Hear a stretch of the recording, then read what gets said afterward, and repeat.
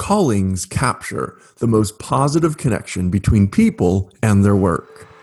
Hello, listeners, and welcome to Squeezing the Orange, open brackets, of social science, close brackets. My name is Akin Omobitan. I'm here with Dan Cable, and this is what happens when I try to remix the intro. This is the Squeezing the Orange podcast.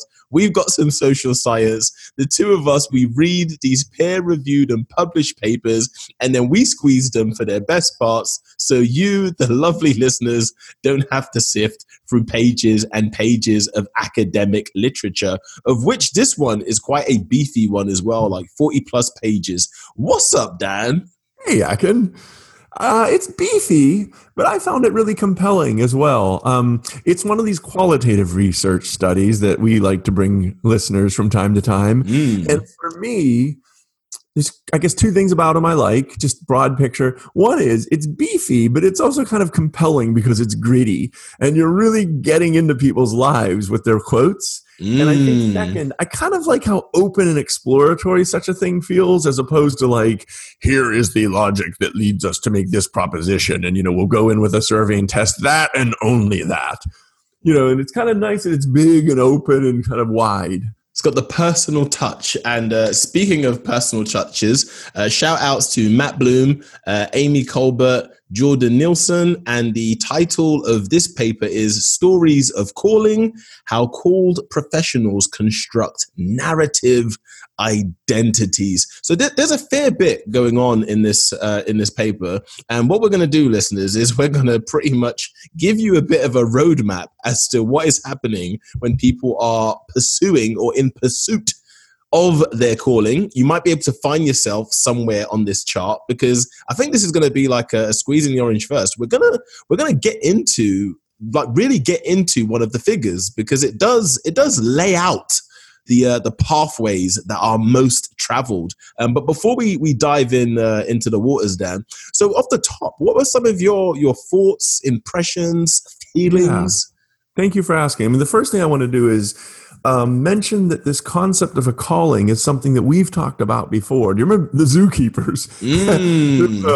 December 10th, so almost a year ago, we covered the idea that sometimes a calling sounds really good, except it makes people exploit themselves, or it makes them exploitable to companies. So that particular one was about zookeepers that basically gave up their relationships and their lives to shovel crap. Poop. Right.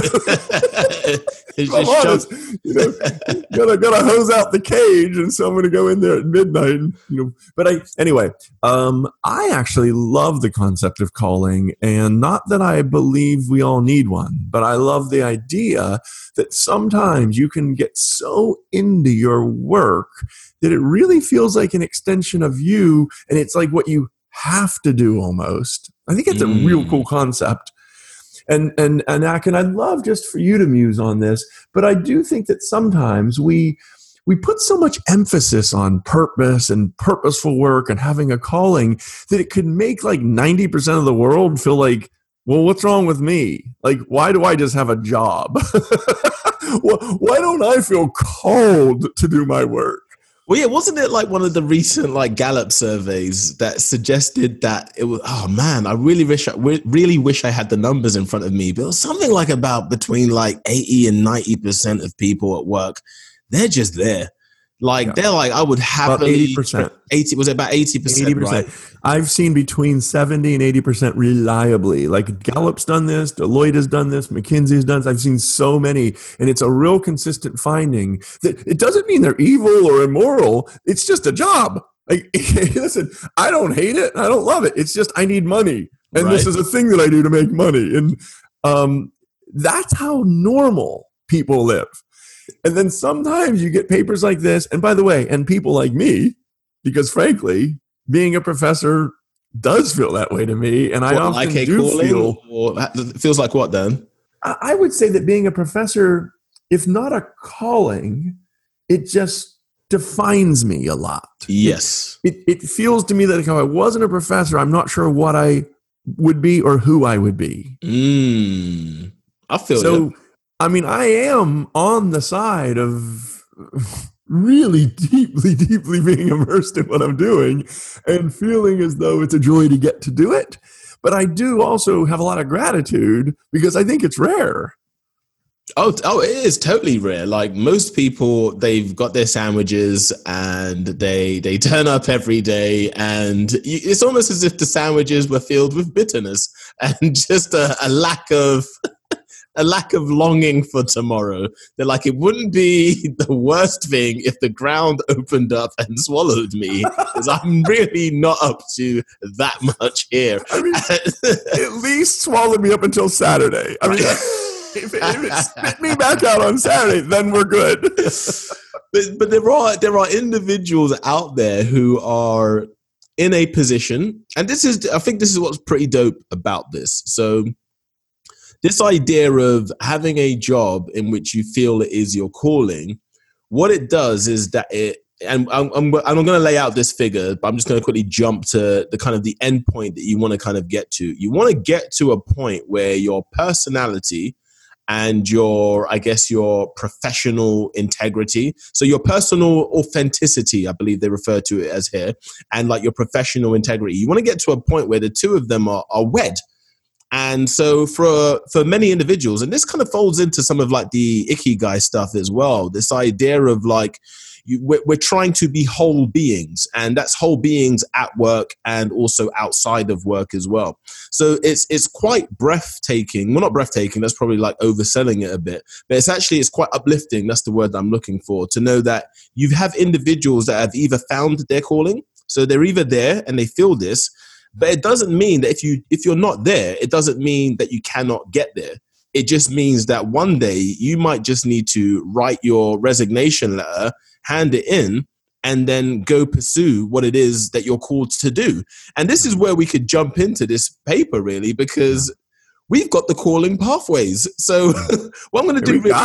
We got it. We got all of your problems solved here and now, or a money back guarantee. This is going to sort out... We're going to sort your lives out for you, listeners. So have a pen and pad, jot some of this stuff down.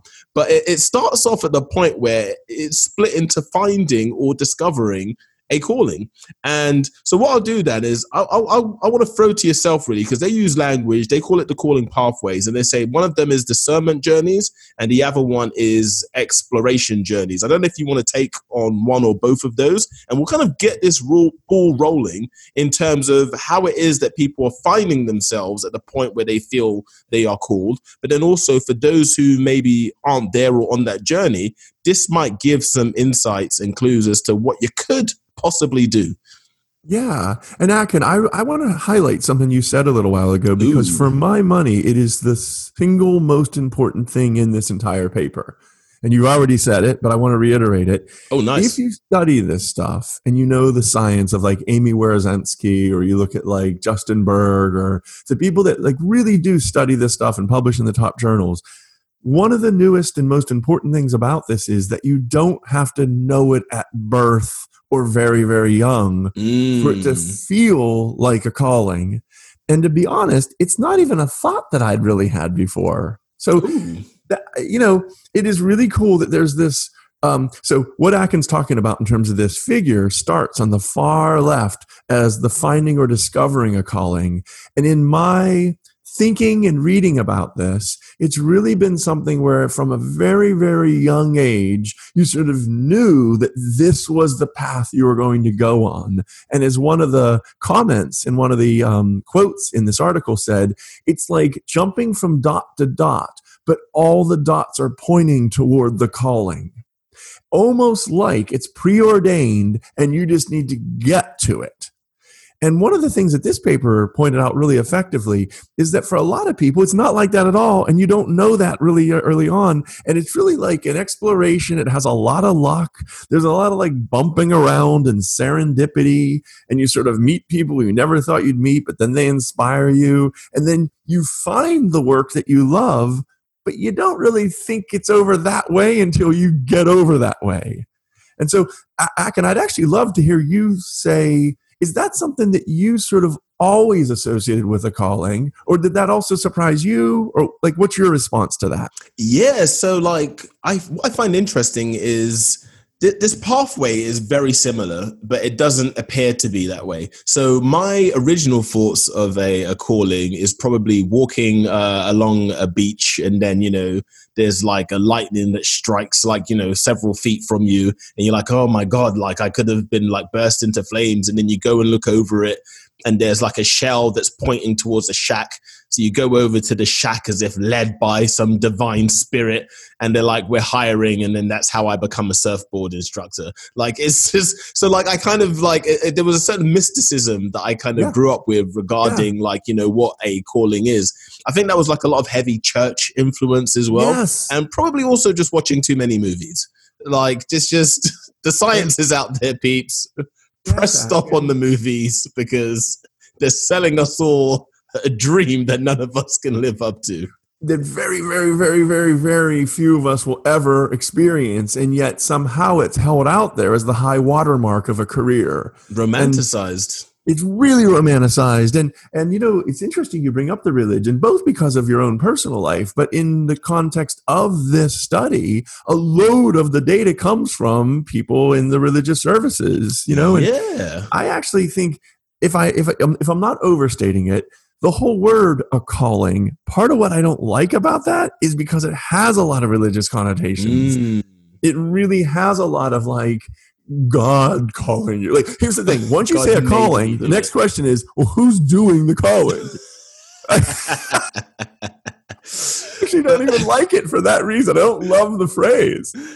But yeah, that's a great point as well, Dan, because we should reference, I think this was one of the limited areas of the study, is that they were looking primarily at roles in which there is this kind of service capacity. And I don't mean service capacity as in like retail or... Yeah, that's right. These aren't call center operators. Yeah, this is, so they had like pastors of churches, physicians, aid workers, and teachers as well. So this was like a really unique kind of like group in that sense. But then also all of them had like a minimum of 7 years experience. We're going to get into a bit of the method as well, actually, while we're on the subject. So what they were doing is that they were getting these individuals. There's about 250 of them, give or take a few.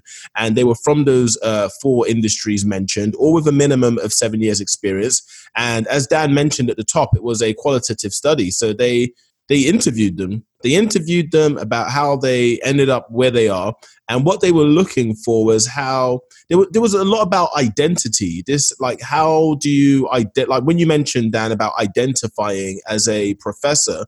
So it's like, at what point are you able to, like, I guess, claim that? Or at what point does that become part of your identity?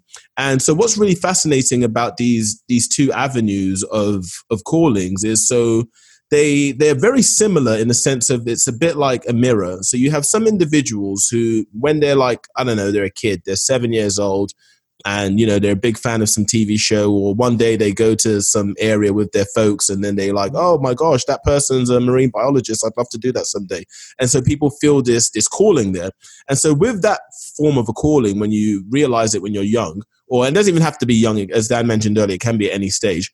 What's happening at that point is that you know the end point that you're trying to get to, and you know the milestones that you need to hit. I need to go study at this place. I need to get some experience here. I need to maybe listen to this or watch that. So you now start being drawn towards that end point.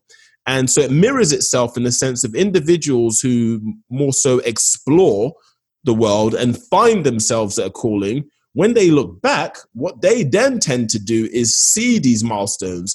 And so this is where it does get a bit kind of like mystic, because you have some individuals who, when they begin their path, they feel like, I am drawn to this one specific thing. And then on the other side, you have individuals who are like, oh no, I was pulled towards this one different thing. Yeah. So those are like, let me throw in here that second approach. It's almost like one path is like, I knew this all along. And the other path is like, well, I knew it wasn't that, so I kept looking. Yes. It really is very interesting, because one of them is like, you're bumping into things. It's like you're glancing off of life, and you're like, no, that ain't it. And no, that ain't it. But then you find through serendipity all these cool things that show you what it's going to be. And that's almost like, you ever watch Steve Jobs' like speech his like graduation speech where he was like, yes, he bounced into all these different things where he like dropped in and out of uni, and he went to classes on like how letters are formed. He did all this stuff and like learning. And then it was only in looking back and saying all of that basically allowed me to create a company that makes computers, but I had no idea when I was like sitting in a class and then quitting college that somehow that would be part of my path. And I think that is somehow, Akin, it's a bit more empowering to me. It's more empowering to me. And well, I think, how so? Well, I'm going to say that I got lucky in a way. I've been lucky in so many ways, but one way I got lucky is my dad and mom didn't go to university, but I read a lot and they allowed me to go to university. And I knew within, honestly, I would say in my first semester for sure, but maybe in the first couple of months that like, being a college professor, yeah, that's for me. Yeah, that's the thing. And from there, it really was a matter of just talking to college professors and saying, what are the milestones? Like, what do I got to do to get your thing? In fact, there's this one guy named Rick Jacobs. And thank you, Rick. To this day, I just wrote him a gratitude letter last fall. I went to him and said, I just want your job. Like, what do I got to do to get the job that you have? So like he literally, he said, okay, you got to take these tests. I'm going to get you in this PhD seminar. We're going to blah, blah, blah. That's not how it works for most people. I think that for most people, like, I was 18 years old. I think for a lot of people, you come out 21, 22 years old, you don't really know what you want to do. You take some job, it kind of sucks. You take on some other job, that one kind of sucks too. 6, 7, 8, 10 years later, all of a sudden you might start to see that if I use all those skills I've developed, I'd be really well placed to do this. Anyway, I think that is more empowering somehow because it means all of us can find something that feels like a calling, but not in like that strike of lightning way. Yes. Yeah. And so you mentioned as well, Dan, this journey that you went on, because we've discussed like the calling pathways. So you have the individuals who at some point they realize this is the thing that I wish to do, and then they go in pursuit of that thing. And then you have others who they basically just happen upon it. It's like you start a job and you realize, oh, snap, like I'm good at this and I enjoy this and they're going to pay me for it. And some people need this. Oh, okay, cool, man. I'm done, right? Right, bingo. But there's a bit before you start feeling like, oh, I found my calling. So one of the areas before that it's a nascent called identity. And my scrubby version of this nascent called identity is when you're pretty much, I'd say you're more than in touching distance. You're touching it. You just don't really know what you're doing. And that sounds filthy, actually. But right. I mean, it sounds filthy and right. My mind's in the gutter. You're snug up against the thing, but you don't know who it is yet. Listen, we only got to do prom once, okay? Wasn't... What's that noise? I think it was a calling. I don't know. Is that your calling, or are you just happy to see me? Was that just your stomach rumbling? So this idea of nascent called identity. So this is kind of like, it's when you're at a point where you're close enough to identify. So if we take yourself, Dan, as an example. So before you're a full-fledged professor and calling yourself a professor, which parts of your journey would you say you're at that kind of like nascent called identity bit? And what does that, I guess, mean for the listeners as well? Yeah, that's really one of the things that's really cool about this part of the paper. And again, I'd say this is pretty new too. It's the idea, and this is a new idea for me too, that you now have the calling. Okay, you either stumbled into it through glancing off of life a bunch of times, or you knew from the time you were 7 because your parents were both doctors and you were going to be a doctor too. But one way or another, you're like, no, I'm going to do that thing. That's my calling. But you're still no good at it. That was your point. Like, you still haven't you haven't gotten any practice. You haven't got any calluses yet. You haven't really put the time in. Yep. And so for me, an example of that, I think, if I'm not mistaken, would be I read like crazy. I read everything I could growing up. I always was reading growing up. So like books and knowledge and blah, blah, blah. Yeah, I knew I had that, but I had no idea what to do with it. Then I wind up in a psychology class at 18 years old. I'm like, ding. But that doesn't mean I can go be a professor. Like there was a nascent called identity. But then it had to finish up that, get a master's degree, get a PhD, and then get a job. It was like, another 10 years of learning how to do research, of learning how to do, like teaching and like figuring out how to become credentialized. And that's actually some of the things that we can like then move into Akin. But I have a question for you first. Oh, go for it. Then it ain't done. It's just what's so cool about this paper. Even when you start to get your calluses in your practice, you might become proficient and legitimate as like a professional, but it doesn't mean that you feel authentic. And I think that's also really a cool finding in this paper. But before we get there, Akin, can you talk at all about, I mean, maybe you don't want to, and that's okay to say, but like, do you have any sort of calling, or did you have a calling when you were like closer to religion, or like, what would you say about your experience with that like nascent called identity? Oh my gosh. You know what? Like it's, I'm gonna, let me have a breakdown on mic. So like I was recently at my folks' place, and they're a fair bit disappointed that like I stopped going to church. And I think a big part of this is because back when I was going to church, this is not even that long ago, they had grand visions of me becoming a pastor of a church. Now, I'd never said that this was my calling, but it seemed like it was. Like I seemed like they whispered it in your ear a lot while I slept. I'd just wake up with Dad staring at me, like just lowly, just quietly singing hymns. You're going to be a pastor. You are the salt of the earth, my boy. And you're like, get that out of my ear. Get that out of my ear. So there was definitely this large, like nascent called identity, because I would go to church and like, I was teaching at church, and I was being invited to other churches as well to like preach the word of God.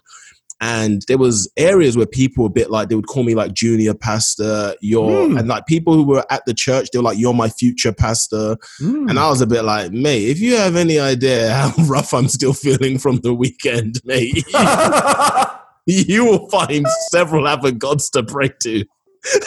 I'm not gonna, there's no one behind me. I was just praying to the porcelain god in that bathroom about 20 minutes ago. So that was very much like, it was a very long extended nascent period for me as well. And I think a big part of that is because I wanted to explore, like, not just in terms of like professionally, but I wanted to explore the world. Like I wanted to explore life. So the idea of having this fixed destination, it didn't come with a certain freedom for me. So there was a lot of resistance there from myself. But I'd say that was kind of like my nascent called identity. Because this was very much like, this was on the verge. I think there were a lot of individuals who were just waiting for me to say the word, and then I would have been, I don't know, maybe like ordained or put on some sort of like a pastoral path. You know what's really interesting to me as an external observer of you, Akin, that was one of the serendipitous life experiences that maybe your parents pushed you toward that calling.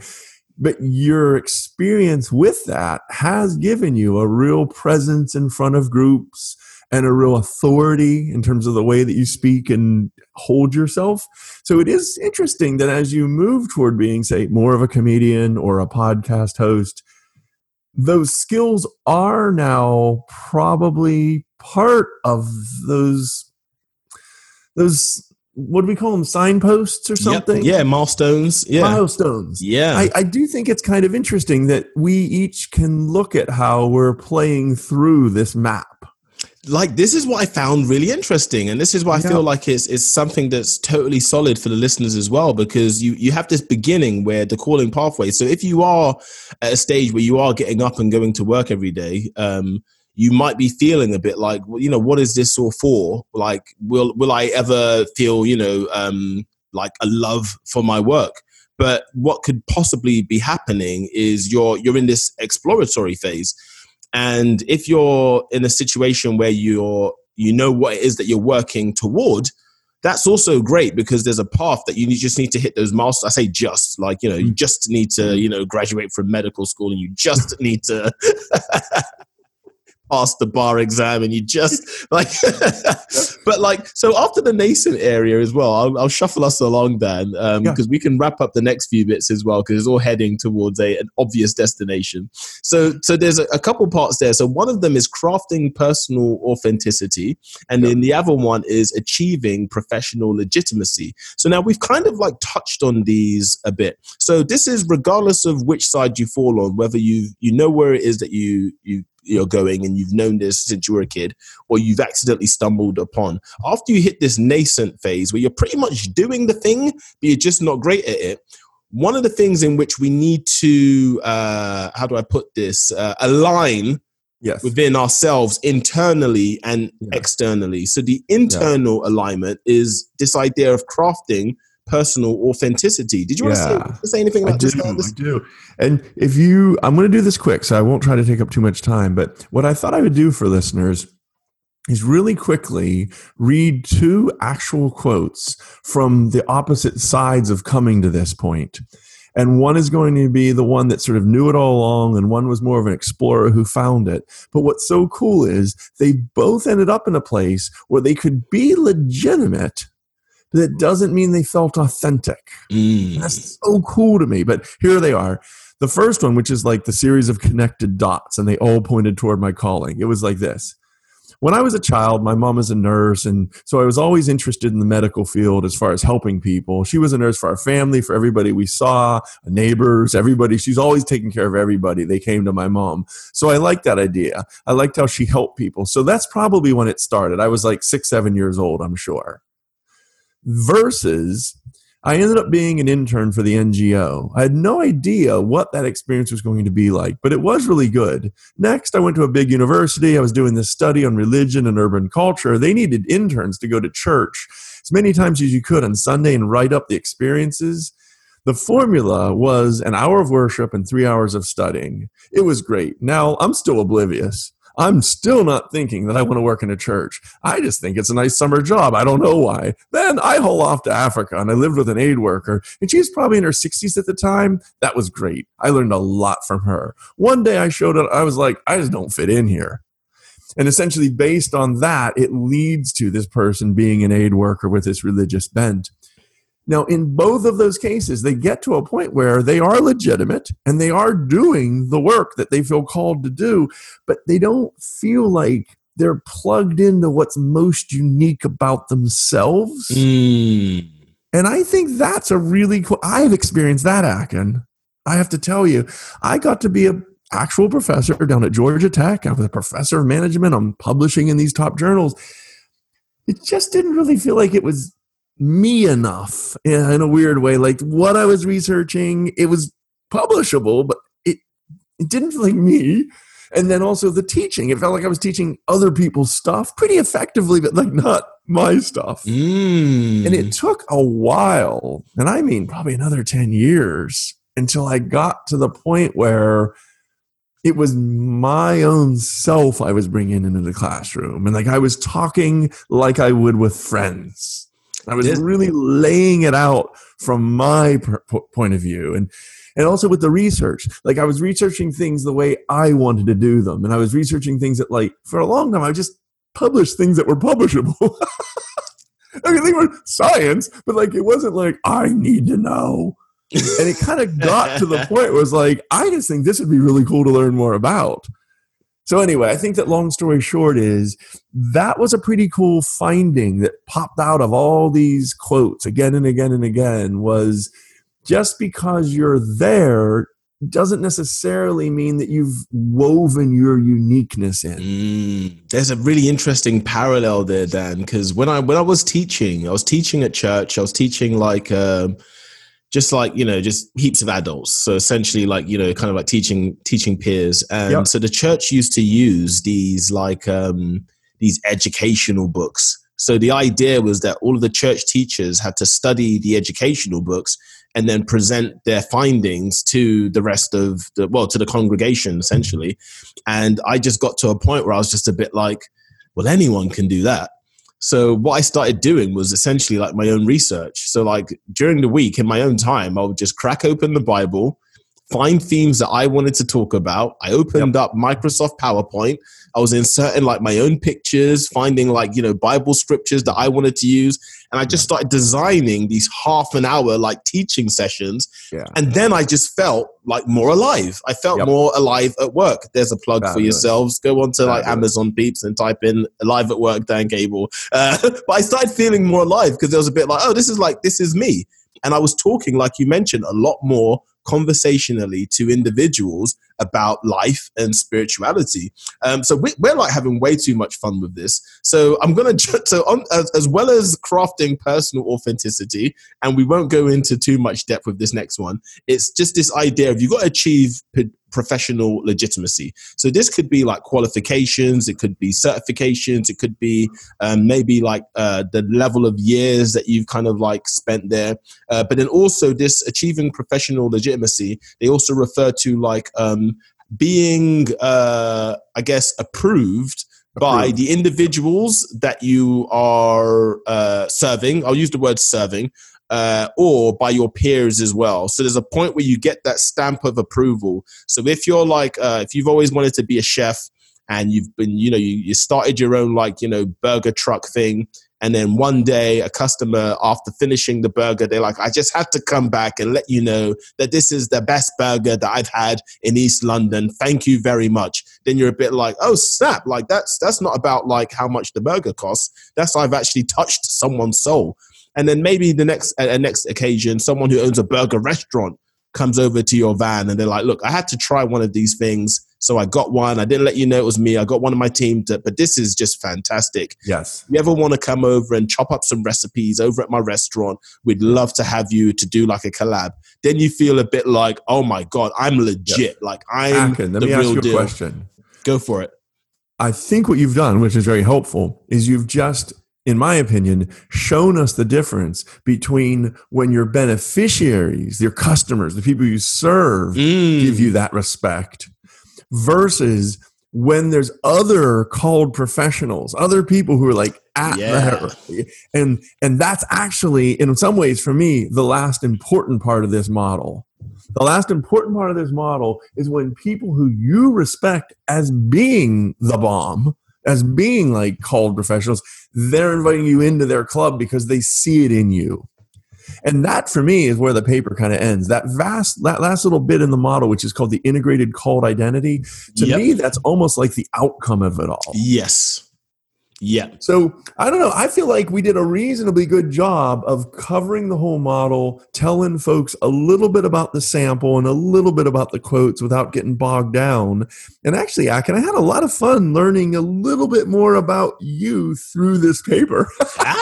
We're going to have to head out for some drinks sometime, Dan, and I'm going to convert you to Christianity. Maybe that'll make your dad happy. You know? Yeah, that'll make my dad happy. I'll be like, Dad, you can't have me, but have this professor dude. I got one.